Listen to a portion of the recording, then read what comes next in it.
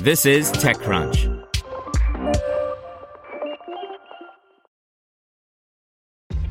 This episode is brought to you by ShipStation. You know, some things take a lot of work, like sending little robots to far-off distant planets. And just as that's challenging, so too is running a successful e-commerce business, especially when there's so much to do. So I want to introduce you all to ShipStation. Now, I love using ShipStation because of its easy-to-use dashboard, which makes managing orders and printing labels a breeze and super smooth. Oh, and the customer service is just out of this world. It's exactly what you need to help grow your business. Sign up for your free 60-day trial at shipstation.com/technews. That's shipstation.com/technews. This is TechCrunch.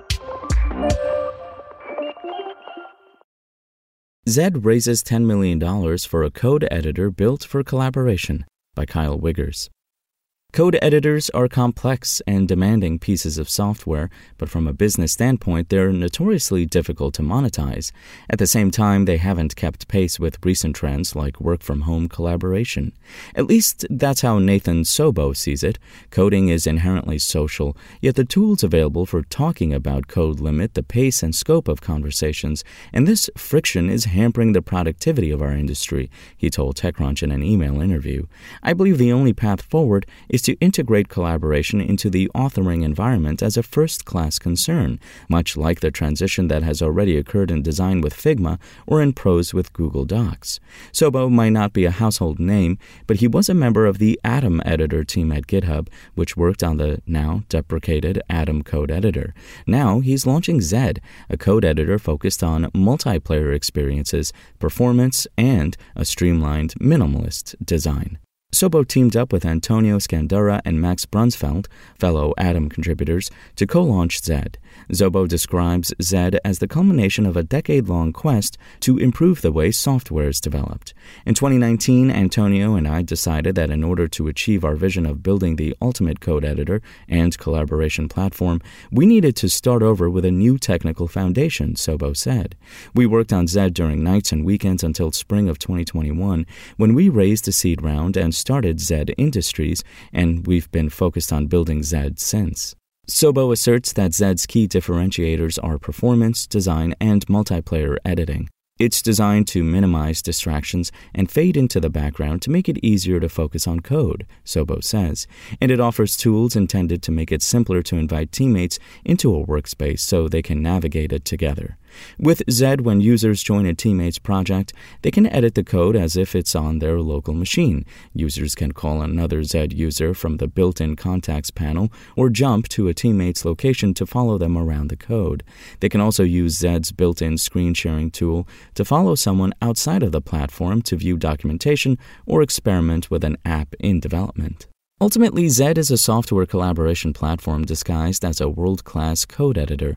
Our objective is for Zed to become the standard platform for open-source software development and the go-to tool for software teams, Sobo added. Even if Zed delivers as great an experience as Sobo claims it does, I wonder whether it'll be able to break into the crowded market for IDEs.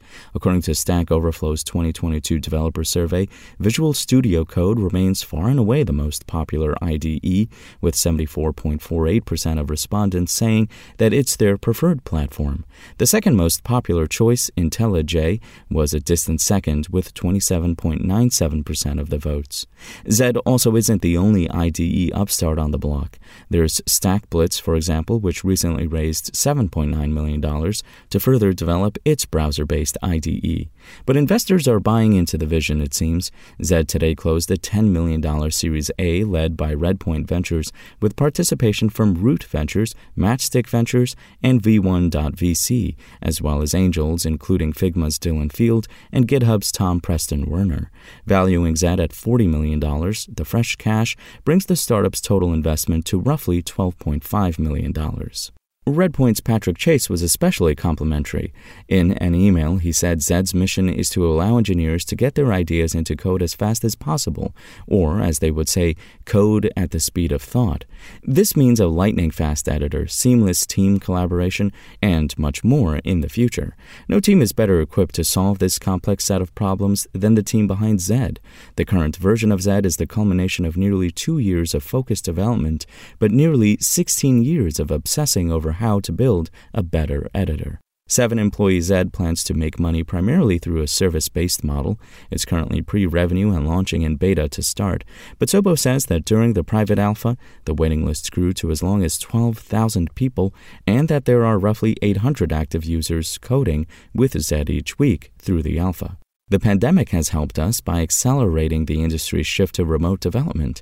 With fewer opportunities to interact in person, software developers are experiencing the limitations of current collaboration technologies more acutely, Sobo said. Zed is built for a new way of working in which conversations around code are richer and interactions are more human and connected. This new way of working accelerates the progress of software development itself. Spoken Layer. To hear everything you need to know about the week's top stories in tech from the people who wrote them, check out the TechCrunch podcast, hosted by me, TechCrunch managing editor Daryl Etherington. Each week we go in-depth on 2 or 3 of the week's top stories from in and around the startup ecosystem, and I'll be joined by the TechCrunch experts who covered them. They tell us why the news is so important and what they think matters most to you, our listeners, whether you're just interested in tech or that's where you make your living. New episodes drop every Saturday morning, so be sure to subscribe to the TechCrunch podcast wherever you listen to podcasts.